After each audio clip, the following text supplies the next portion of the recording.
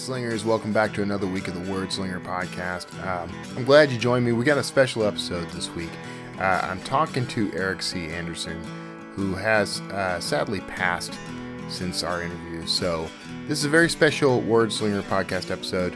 You're going to learn a lot from it, so stick around and we'll get right to it. It's the Word Slinger Podcast, where story matters. Build your brand, write your book, redefine who you are. It's all about the story here. What's yours? Now, here's the guy who invented Pants Optional, Kevin Tumlinson, the Word Slinger. Word Slinger. Well, I am Kevin Tumlinson, the Word Slinger, and I really appreciate you being here for this episode of the Word Slinger podcast. I know that Eric's family is listening right now, and I want to extend my deepest condolences for your loss. My prayers are with you. I know that this was a sudden passing. I don't know all the details of how Eric passed, but I have to say that I really enjoyed the conversation that he and I had. I'm honored that I had an opportunity to meet him, get to know him, at least in this small way. So to those of you who are friends, family, loved ones of Eric C. Anderson, my deepest regrets for your loss and all the love that I can spare you guys, I'm sending to you. As little as I can do. This is about all I can do to honor his memory. So I hope this lives up. For those of you listening, it was a great interview. I would say it was on par with most of the interviews of the Word Slinger podcast. But the things that stuck with me, Eric was very knowledgeable about his subject matter because of his background, which we'll get into. That made this pretty special to me. I love talking to guys like Eric. I loved knowing people who had the sort of level of insight that he had into, the intelligence community, into, all the things, all the things that I write about in my thrillers. Frankly, this guy lived, had a connection to, and so this was a great interview, a great opportunity to learn more, to learn how someone is utilizing their personal experience in creating fiction that we can all love. So I'm happy, honored, and privileged to introduce this episode, this interview with Eric C. Anderson. We'll see you on the other side. Hey, everybody. Thank you for sticking around, joining us here on the Word Slinger podcast. As usual, we've got a great guest lined up. I'm talking to Eric C. Anderson. He's the author of a book called Anubis, among other books, and we're going to talk about him, his work, possibly his hobbies, definitely not his middle name, I've been warned. But I'm glad to have you on the show, Eric. Thanks for joining me. Good to be here, Kevin. I'm curious to see what you're going to come up with. Me too, because I never know in advance. So I received an arc of your book. I started thumbing through it, reading through it, and I've noticed now this is the second book in a series, right? Because the first one was called Osiris. Yes. Okay, and they have that Egyptian theme. I noticed the artwork first, of course. It's iconic Egyptian artwork with sort of modern day war machinery melded with it. Is that right? What we're trying to do is pull you back into a mindset that says you're not simply stepping into contemporary thought processes, but you're looking at something that's been in place, particularly with the Islamic State, since 650 AD, when Muhammad marched onto the stage and decreed that there was yet another faith that we could all practice should we so choose. And the goal here in reaching out to the Egyptian was to remind people that antiquity, and oh, by the way, the gods of choosing are not the most pleasant on the face of the planet. As you probably noticed with Osiris and Anubis, they're both the gods of the dead or the keepers of the tomb.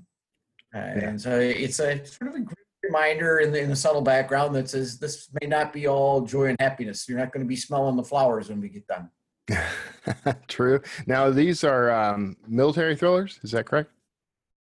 I would argue that it's fair to contend that you have a military thriller, and what I've been working to do is put together a trilogy, and that's what this is. The third book is called Horus, and that one's also done. I'm waiting on the publisher at this point. I have to work by his schedule, not my own. But it was an opportunity to do what people call historical fiction.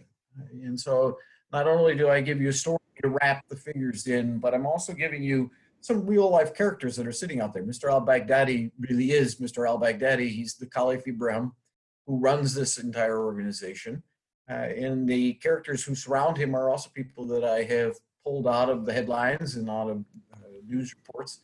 You've got sort of this swirl of both the military fiction that goes with it and the dramatic characters who step out there. We have the Gunnery Sergeant Moore and the beleaguered Major Fahim from the U.S. Army, but then you've got the characters who surround them as well on the political side. And so you get introduced to President Chuck Schumer, a little license there with the that U.S. politics can go in the future, and the cast come with the scene in Washington.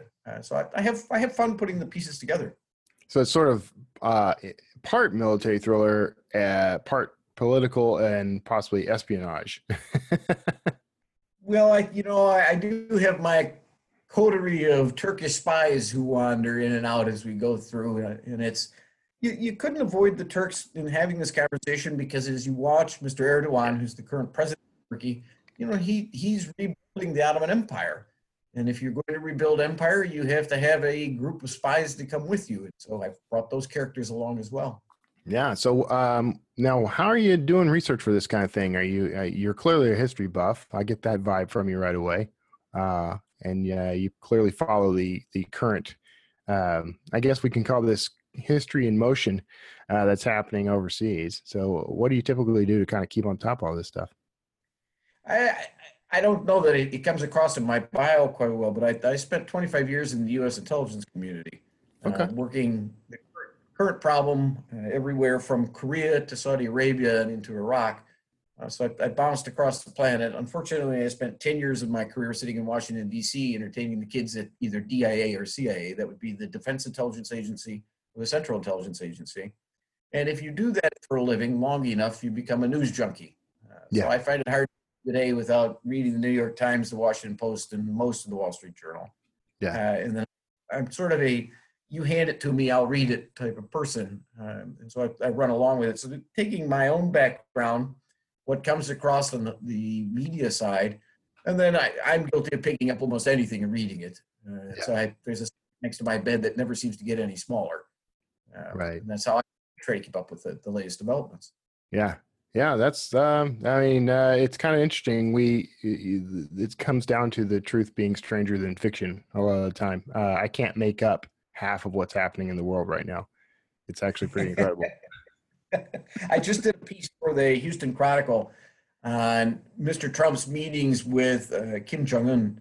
And I said, it took me a while to arrive at this analogy, but I'm very struck by the similarity between what Mr. Trump has just done and what Neville Chamberlain did with Adolf Hitler in 1938.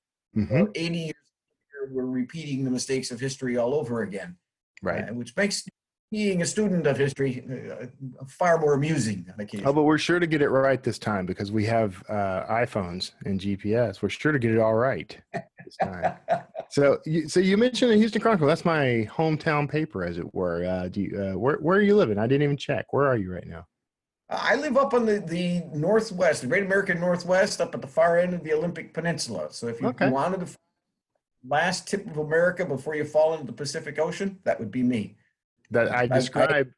I describe where I live in similar terms. DC as possible. Yeah. I was saying I describe where I live in similar terms that you can't get much further south without being knee deep in the Gulf of Mexico.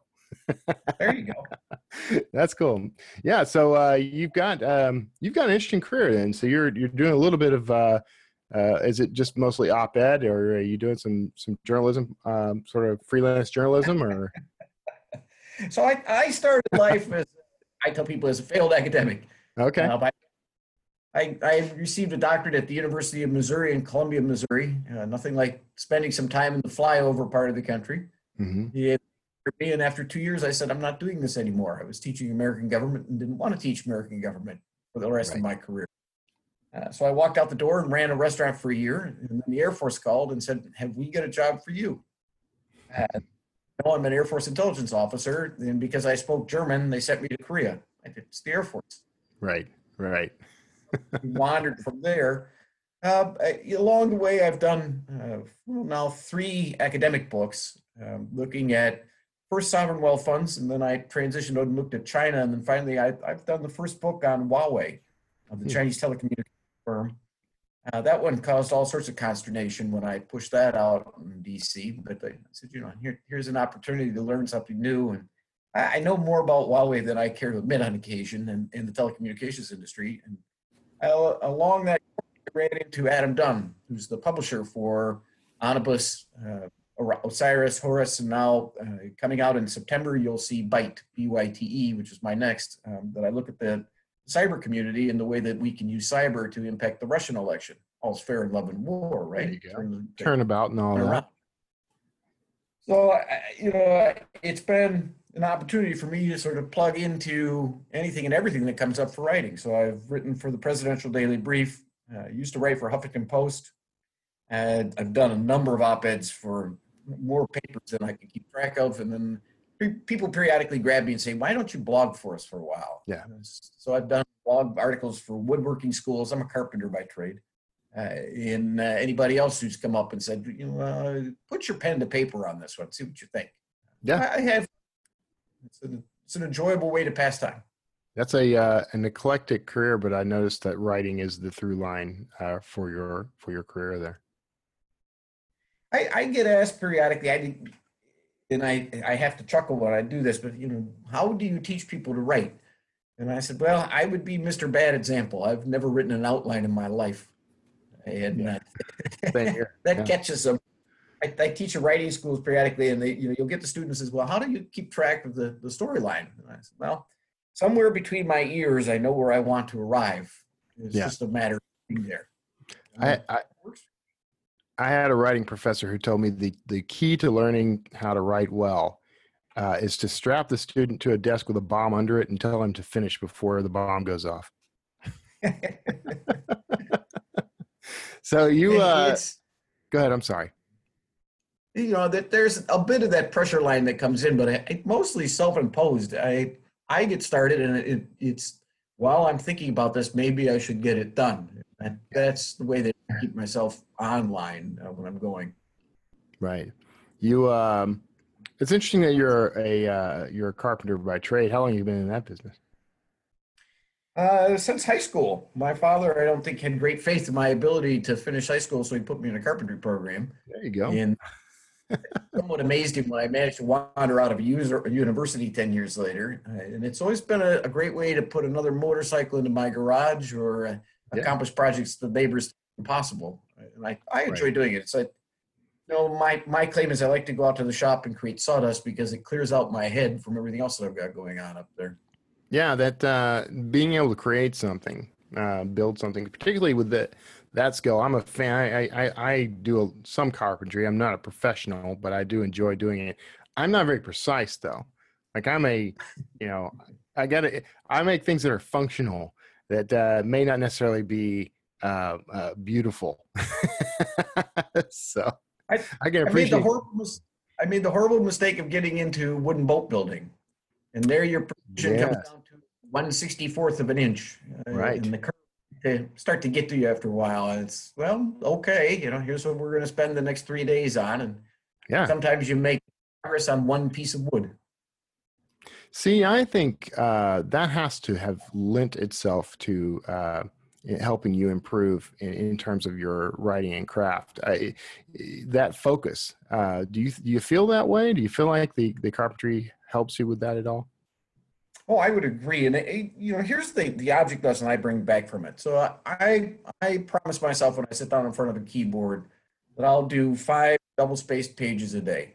Mm-hmm. And at the end of 5 pages, I run a spell check, and then I hit print, and I walk away. I leave the printout sitting on my desk and come back in the morning, and I reread through it. And then I go to do the next 5 pages. And it causes me to edit I step through to catch the language use.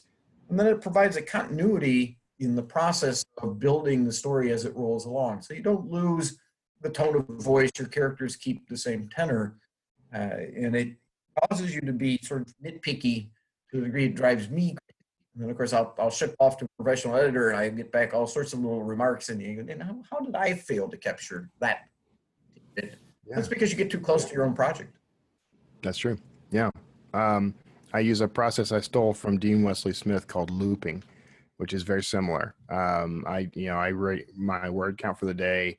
I come back the next day, read and edit that, continue on the word count. So it's the same.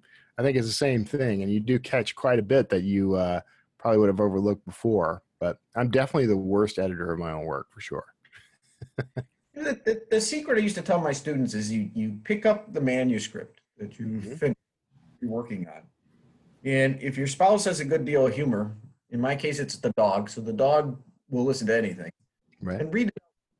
And if it doesn't sound like your voice or it doesn't make sense, it probably isn't what you wanted to put down. Right. And it makes, I think, the simplest way to do a first cut on any draft and move forward. And then you have to surrender your thick hide to the various trials and tribulations that any editor is willing to put upon you.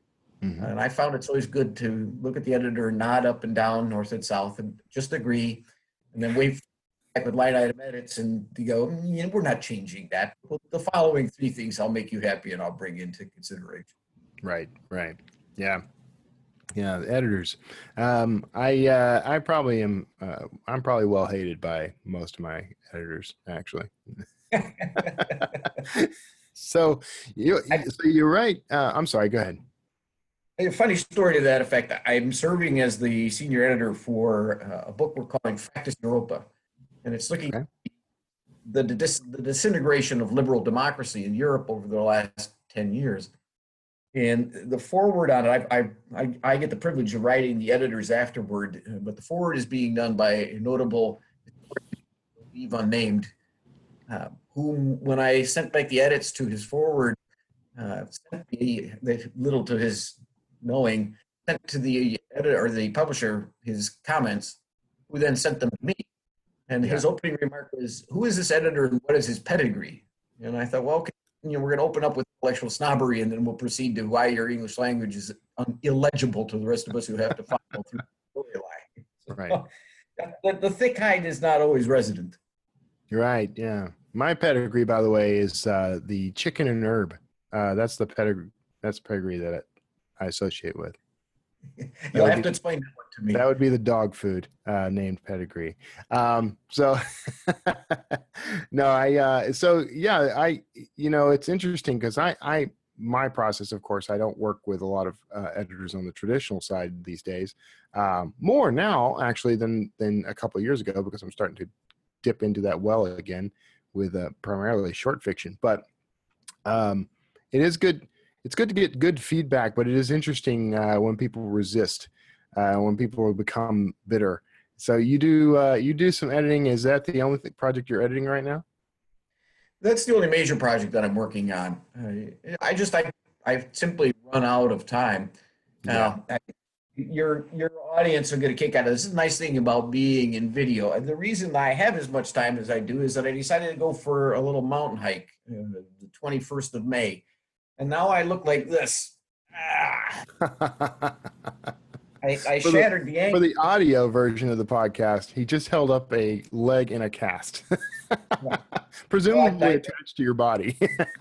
I managed to shatter my ankle, and 11 pins on the plate later, I've been told that I can't walk for another 3 weeks. So oh, no. I'm looking at the computer, and I can take on all sorts of projects, but gets me into trouble because then I land up sitting in front of the computer for days. Yeah. It's a nice change of pace, and it beats swinging a hammer all the time. Well, that's true. Yeah. So you now what I've discovered is rather than upping my productivity when I'm stuck in front of a computer for more than a couple hours a day, it actually ends up putting a dent in my productivity. Do you feel the same way? You're gonna feel bad, but no, I'm perfectly willing to be the odd man out on that. For your visual folks, This is the sixth book right now. That's what I've been doing. And there's a paperwork here for those of you who are listening on a podcast. And it's my attempt to take the mystery of Malaysian Air Flight 370, the one that disappeared off Right. the probably somewhere in the bottom of the Indian Ocean, Mm-hmm. and turn it into a story that looks at the corruption and potential purposeful sabotage that occurs within the commercial airline industry that we all depend upon day in and day out. So I've been having fun with that story, and it keeps me away from going out and shopping through various odd, strange websites or trying to read through. I just don't have any Right. interest in. I actually have a story in the works based on that event. So it'd be interesting to see how those two stack up. I'm thinking they're very different stories, though. I suspect I bring to bear, given my experiences. So I've got characters who are running all over in the Philippines, Right. China, Korea, and Japan, and they're all territory that I have trod well multiple times. And then I'm up in Vladivostok, and if you can spare yourself a trip to Vlad, I would recommend it. It's never nice. The vodka is not good, and the population is fairly surly because they have to live there. Yeah. But it makes for an interesting set of characters to play with. With a setup like that, how could I not want to go there? Yeah, well, that's how I keep going stir crazy. Is I watch the various movements that occur in those territories. Right. That's interesting. Yeah, I can appreciate that kind of thing. That's I've always wanted to be the type of person who just devoured newspapers and that sort of thing. But maybe I lack focus. I don't know. I just have never been that guy. I do it for a time and then I'm on to something else. I read very widely, but I just can't stick with newspapers and news stories that closely. It comes from spending time within the intelligence community in the days. The way that you received your reporting until we finally got to displaying it on screens and then ruined everybody's eyes, was that you got essentially newspaper print-offs, the old high-speed printers, dot matrix, and you would end up going through sometimes in the course of a 12-hour shift, 500 to 600 stories. And it was shotgunned all over the planet, and sometimes very specifically within the the area of responsibility that you were working. And the expectation was that you were going to be able to glean out the patterns and the things of importance and throw out the rest of it. Yeah. Some days you're good at it. Some days you get done and you go, how in the world did I miss that? Right. It's a frustrating experience. Do you find yourself still looking for those patterns? It never ends. I've been doing it. In fact, I'm on the hook to do a piece for Foreign Policy, looking at what the rise of Mr. Orban and his party within Hungary means for the European Union, particularly Eastern European Union, as we look forward to where Mr. Putin is going to go as he ages out of his presidency, and where we think democracy or something that's far more authoritarian. I don't know if you saw Madeleine Albright's book, her contention that fascism is the wave of the future. Yeah. And what does Mr. Orban mean given that environment? So it's another pattern hunt and a look to see what can we glean from this and what can we warn the policymakers about. Right. But instead of you talking to the DIA and CIA, you are writing books about these topics then? Well, as you said, I do books, I do the op-eds, Right, I've got unfortunately, I have to admit this, I have a great deal of correspondence between my friends in the business back in DC and other people who want to have, sort of the back channel commentary that comes along with it. There's a whole cottage industry in hey, get the guy who's been working this for forever to think about it and come back and tell you something, and then you can take his thoughts, put him, get credit for it, and he can think, he's added something to the conversation. Yeah. You sometimes I think you're just soothing your own soul by doing that, but it keeps me busy. Right. Yeah. Yeah. Now, guys like Brad Thor have been invited into that Red Cell program with the government. Maybe you should start hinting to somebody should bring you into that. Well, yeah, funny you should say that. I was on the Red Cell, the CIA Red Cell, for 2 years. Okay. The CIA Red Cell consists of 5 senior analysts from across the intelligence community And we were tasked with going through all of the intelligence reporting and not necessarily turning it 180, but perhaps 45 degrees or 90 from where the analysts were telling him, the policymaker was supposed to arrive. Fascinating place to be sitting. And you found yourself dragged into all sorts of conversations that you really didn't plan on. I walked in by happenstance. I was a Northeast Asia specialist. And the woman who was running the red cell, she says, I need someone to work the Middle East. She says, I know you can find the countries on the map. You spent enough time there, but how about you work Arab? And I said, well, I'm not an Arabist by trade. And she says, good. That means you won't actually fall into the pit traps that come up by people who've been looking at the same thing over and over again. She was right. I had a lot of fun with the analysts, and it's an interesting place to work. Now, I don't know to what degree the current president uses that material. Mr. Obama was certainly very receptive, and the Bush administration was also receptive to saying, what are these old people who are working in a back dusty room thinking? Yeah. Yeah. See, to me, that's a wealth of story ideas right there. I had a colleague who was, I think, 4 years ahead of me in the red cell, who decided that he would write a book on the red cell, wrote a novel. It's in print still, called The Red Cell. And I think he's sort of a fascinating character. He got into more trouble on trying to get that book released than you can possibly imagine, because I can imagine. Yeah. I had to sign 13 lifetime non-disclosure statements over the course of my career. You would think that one was enough, but no, 13 by the time I got done with the count. And in order for me to publish now, I have to send the materials into an office at the Director of National Intelligence, and they do a review on it. Sometimes they're pretty quick. Sometimes it gets lost for months. The one I did on Huawei took them 6 months to clear, and that was 900 footnotes in there. So that should tell you something about the sensitivities that are associated. I think many times it's more the politics than it is the content.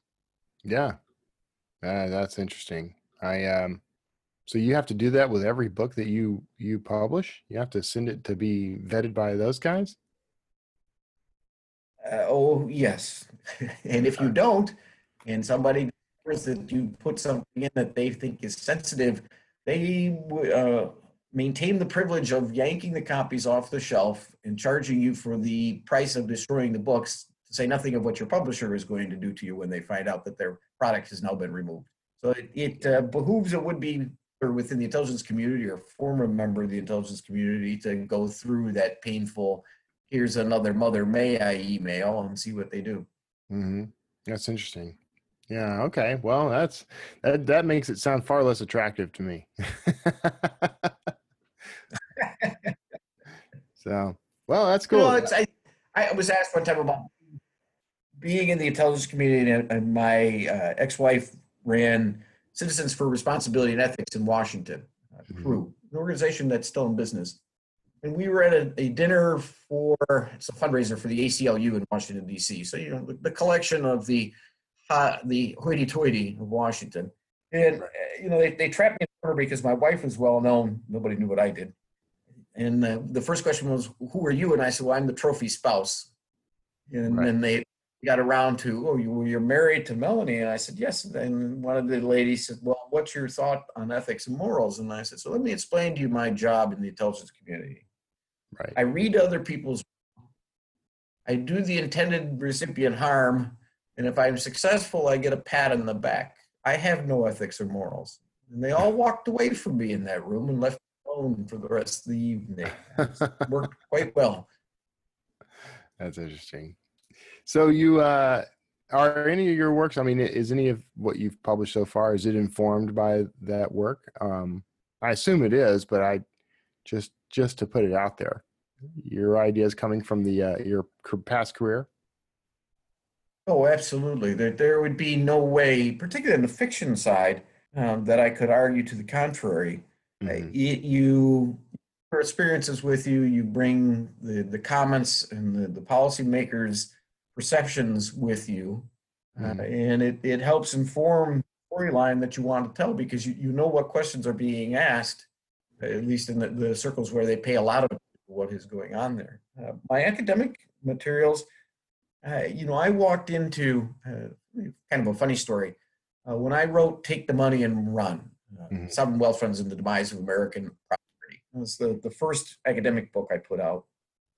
The reason that the subject was that I had been asked, I was working at a think tank in DC at the time, and I'd been asked by JP Morgan to do a presentation on investment opportunities in northern Iraq. And this was on the fringes of the World Bank Conference that takes place in DC every year. Mm-hmm. So I'm sitting in front of a room with a State Department and some trained economist and myself, and we're providing for what would arguably be some of the 500 smartest people you've ever met, since they're investing all of your and my money. And the guy in the back of the room stands up and he says, "Where are the sovereign wealth funds spending money?" And the three wise men in the front of the room looked at each other and went, "Sovereign wealth funds." So I went home that day and punched it into Google, and this is 2007, and did a dredge for sovereign wealth funds. And let's see, I think 7 hits came up, 8 hits came up. That today you're in the thousands, potentially millions. And it started me down a path of chasing this.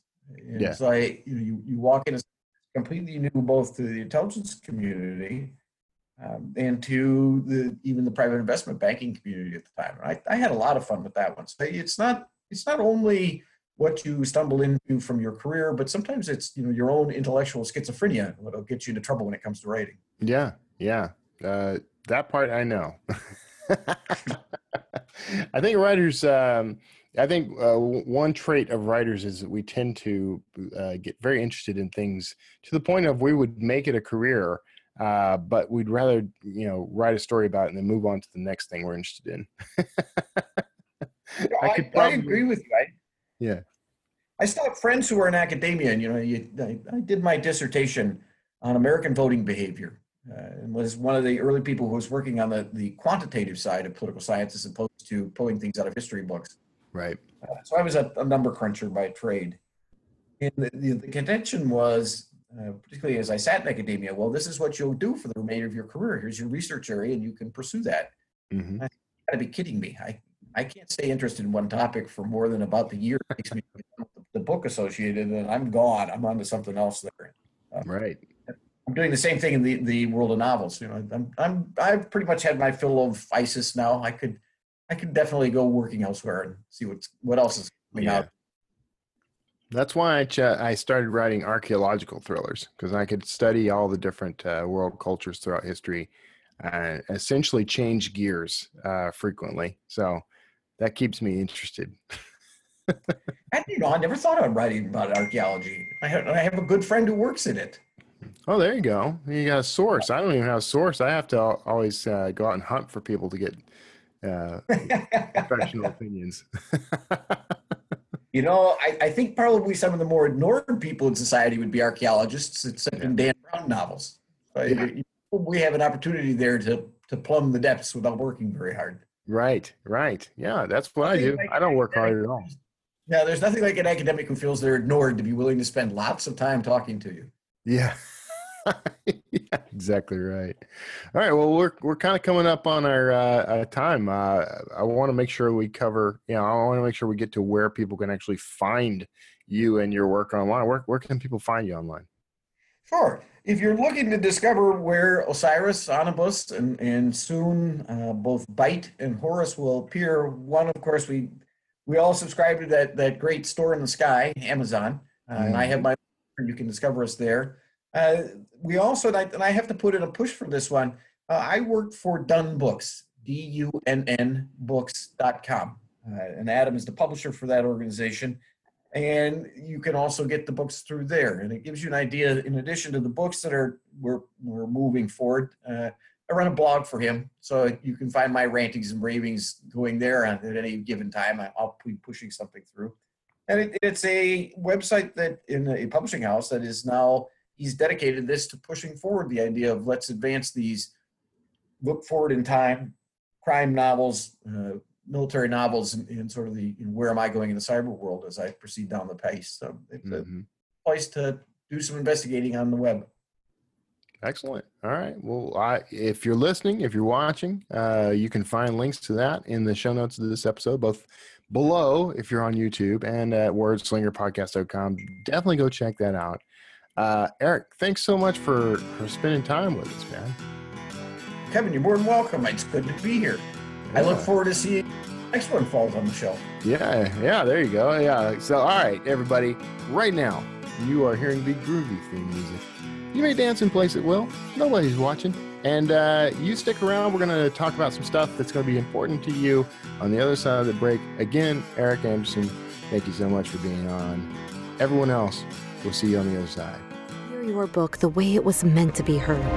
With a fully custom soundtrack based on your material. An album of music that perfectly fits your characters, your settings. Hear your book today.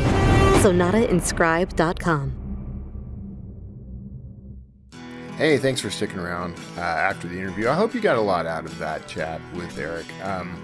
For his family, I this sort of thing, it's happened before. This is the first time that one of my guests has passed before his interview went live, but I've had previous guests on the show who did not, who passed away, frankly, after we had our chat. It always strikes me. It always kind of hits home for me because there's something about, because I made this personal connection with someone who is effectively a stranger, who works in the industry I work in, who does the work that I love doing.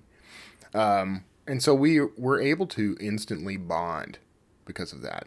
We're part of a community. And as a part of the community, as we saw, the last episode with Brandon Barr, who is terminally ill, the community rises up to support not just the artist, but the family and friends of the artist, knowing that, someone's passing has an impact all around. So I'm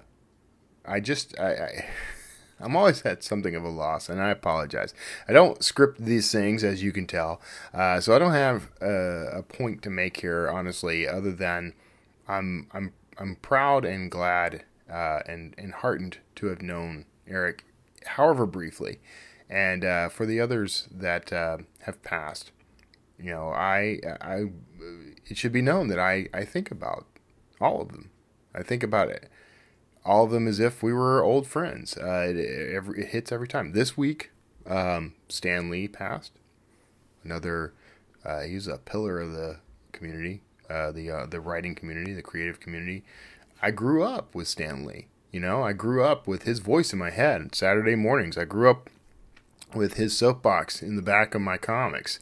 He created the character that I most identify with in fiction, Spider-Man. Peter Parker, actually. Probably more than Spidey himself, Spider-Man. But to lose these people, these creatives, it impacts the world. Because the things that we're out there creating, let me just put it this way. There is a purpose for us. There's a purpose for writers, artists of all types, anyone who does creative work. We serve a role in the world and the universe, and that role is to provide entertainment. But entertainment has shaped the lives of individuals, has shaped the world, has opened up opportunities, has created new technologies. I mean, look at the impact of Star Trek.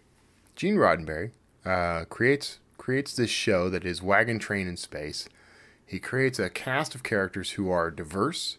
I mean, probably the single most diverse cast I can think of in that era. And he takes all the taboos off the table. The first interracial kiss on screen. I've heard that it's debated whether that was the first, but for all intents and purposes, it was the first interracial kiss that anyone knows about, colloquially, I guess. Tackling issues of race. You got the episode where the guys with the white skin on one side, black skin on the other, and black skin on one side and white skin on the other. There's these things. These themes came up in Star Trek long before. Well, not long before. I mean, they were coming out in society, in our culture, But no one wanted to talk about this stuff. It was all controversial. Stan Lee creates the X-Men as a way to talk about racism in the United States in particular, to tackle issues of racism without pointing fingers at anybody, without bringing anybody else down. We could use more of that today. Metaphor has always been a powerful tool. We have, I'm a Christian, so, the greatest teacher of all time used parables and metaphor to get points across, to educate people about how to live their lives, the proper way to live and focus your life. And as much as I know there is a growing contingent of those who don't believe in God, I understand where you're coming from. But you have to admit that all the things that are good in our world were shaped by these notions that we consider Christian doctrine or whatever. I don't want to get off too far on that, but I appreciate that some do not agree with me on my position here. But this is how I see the world, and it's my show. So the thing about mourning those who have passed, we feel a little pain. We feel the loss of it.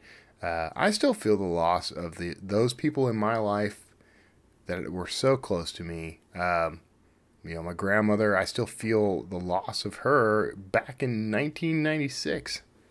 So it's been quite a while. I mean, it's been over 20 years since she passed away, and I still feel it like it just happened sometimes. I've lost pets that just damaged me. My cat Mia was my heart and soul. When she passed, it destroyed me. So loss and grief, they take a toll on us, but because we are creatives, we can take that and we can turn it into something meaningful that helps other people deal with grief, or helps other people feel inspired, and they go out and they create something wonderful and beautiful in the world. So that's what I'm trying to do here. That's what I hope I've done here. And to Eric's family, I hope you feel that that this was appropriate for honoring this person who I know meant so much to you. So one thing I've always meant to say, I've never come around to saying this, and because I never could quite figure out the best way to bring this up, but the guy who did the announcement does the intro, and I'm really sorry that I cannot remember his name off the top of my head right now. What a way to honor somebody. I apologize to his family if you ever happen to listen in on this, but we'll call him Wordslinger Guy for now. He passed away in 2015. Shortly after, not too long after recording the intro for this episode, honestly. Well, then it was 2 years later. I mean, so quite a bit of time had passed. But I had actually went on a hunt to find this guy I wanted to do a slight re-record of the intro. I wanted his voice to continue to be the voice of the show. I just wanted a slight change. And I didn't get a response. And I went hunting again maybe a year or two later. Didn't get a response. And then finally managed to track down his obituary and a note from he was working for a radio station as a talk show host or a morning DJ or something. I mean, he was doing voice work for radio.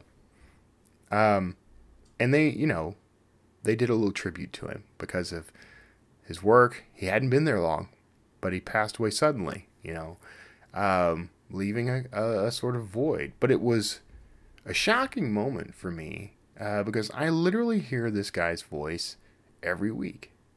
And if you've been following the show, so have you. You hear him announce, here's the guy who invented Pants Optional, and that's this guy. And it is killing me that I don't have his name right on top of my head. But that's something notable, something interesting, right? Here's something he created. He was paid to create it. I gave him money to do that intro. Because of him, this show has a certain flavor. There's a certain nuance to this show that I wanted. It was perfect, dead on, exactly what I was hoping for the announcer, for the intro. The music, of course, also contributes to that. He didn't do the music, but he was part of the whole thing. Okay, so having that, it kind of honors him that I continue to use that intro. It's his work, his art, appearing over and over again, allowing him to live on in a small way. This is by no means there's not a billion people out there listening to this show. There's like 35,000 of you, maybe a little more now. I need to recheck my numbers, but let's say in the 40 to 50,000 range who listen to this show every week, and each of you knows that opening, so each of you carries this small piece of someone who has passed out into the world, and whatever tiny influence that has, and I believe it's positive, that gets reflected in how you treat others and what you create in the world. And the same can be said for Eric C. Anderson, for Brendan Barr, for all those, my grandmother, for all those who have passed on. That's what's important about our work. When we create something that goes out in the world and it becomes a part of the world, that influence carries on whether we're still around or not. So that's why it's so important to do the work we do. That's all. That's all I wanted to say. Beyond that, I am moving on from that. And I'm sorry if this brought anybody down. I was hoping this would be a very hopeful episode. I still think it's a very hopeful message, very hopeful episode. In other news, however, right now, Draft Digital, we just released an update to the DDD author pages with custom carousels. So now you can customize these carousels that showcase your books, including the order in which they're presented. So I was able to customize mine and show my Dan Kotler thrillers right at the top of the page. Pretty sweet. So if you haven't tried that out, go over. You'll need in order to use those, you'll need a Draft Digital account or a Books to Read account. Go to books2read.com, books2read.com, and give that a shot. And my neighbors upstairs have started vacuuming. They vacuum obsessively. I should just invite them down here. So, other news, my new book, my new Dan Kotler thriller, The Antarctic Forgery, is on pre-order. It'll release on December 15th. So that's a Saturday. And it's on pre-order right now, so you can pick up a copy right away. I'm pretty thrilled about this one. This resolves a through line story, a B story that I've been keeping alive for the past 2 years, ever since the Atlantis riddle. So go check that out. If you don't mind, help me spread the word around that. Get that out there. That pre-order is going on right now. You can find it on Amazon. Just search for The Antarctic Forgery. If you're on my mailing list, you got an email a few minutes ago with a link to that. And I'll try to remember to put a link to it in the show notes as well. So that's it. That's the big news. I'm back from 20 Books Vegas. There was quite a bit of cigarette smoke in Sam's Town. I joke that I've developed a 60-pack a day habit. But I got to meet a whole lot of great folks that I've known virtually and digitally for the past few years. Finally got to hang out with some of these guys and gals. The real world Roland Denzel, for example, I got to hang out with him. Me and him and Nick hit the strip one night. We got... I met Michael Anderle, whom I've met before, but I met him and his crew, Craig Martell and all that. So a whole lot of great, interesting folks. If you get a chance, anytime this conference rolls around, if you can make it, you should go. There were 700 plus authors and industry influencers at this thing. Some fantastic keynotes and presentations. Lots of opportunity to interact one-on-one with some very influential people in this community. and basically just, it was like the community itself had shown up in Vegas. That's what it was like. So, fantastic. I loved it. I hope to attend again in the future. I intend to attend again in the future. Maybe I'll get to the one in Edinburgh. That would be great. So, other than that, thank you so much for tuning in for another week of the Wordslinger podcast. I really hope you got something positive out of today. I know this is the second week in a row that we've had a kind of tough, emotionally tough episode. I don't want to. My worry was that I didn't want to come off like I was exploiting either of these two writers. But I just want to honor them, and I want to point out how the community rallies around its own and we take care of ourselves. So, which is something I love. So, God bless each and every one of you. Take care of yourselves out there. Have a fantastic. We got the U.S. Thanksgiving holiday coming up next week. I hope you have a safe one. Find something you're grateful for, and go shout it out. Let me know. Pop over to wordslingerpodcast.com. You can leave comments on these show note pages, or hit me up on social media at Kevin Tomlinson. Search for Kevin Tomlinson on Facebook. Wherever you're finding folks, you'll probably find me. So pop on over, say hello. God bless each and every one of you. We'll see you all next time. Hey, thanks for tuning in to the Wordslinger Podcast. Now, you can support this show by visiting wordslingerpodcast.com. That's where you're going to find back episodes, books by me, and links to anything and everything Wordslinger. And be sure to subscribe to this show on iTunes, Stitcher, YouTube, and anywhere else fine podcasts are sold. I'm Kevin Tomlinson. Thanks for tuning in, and we'll see you next time.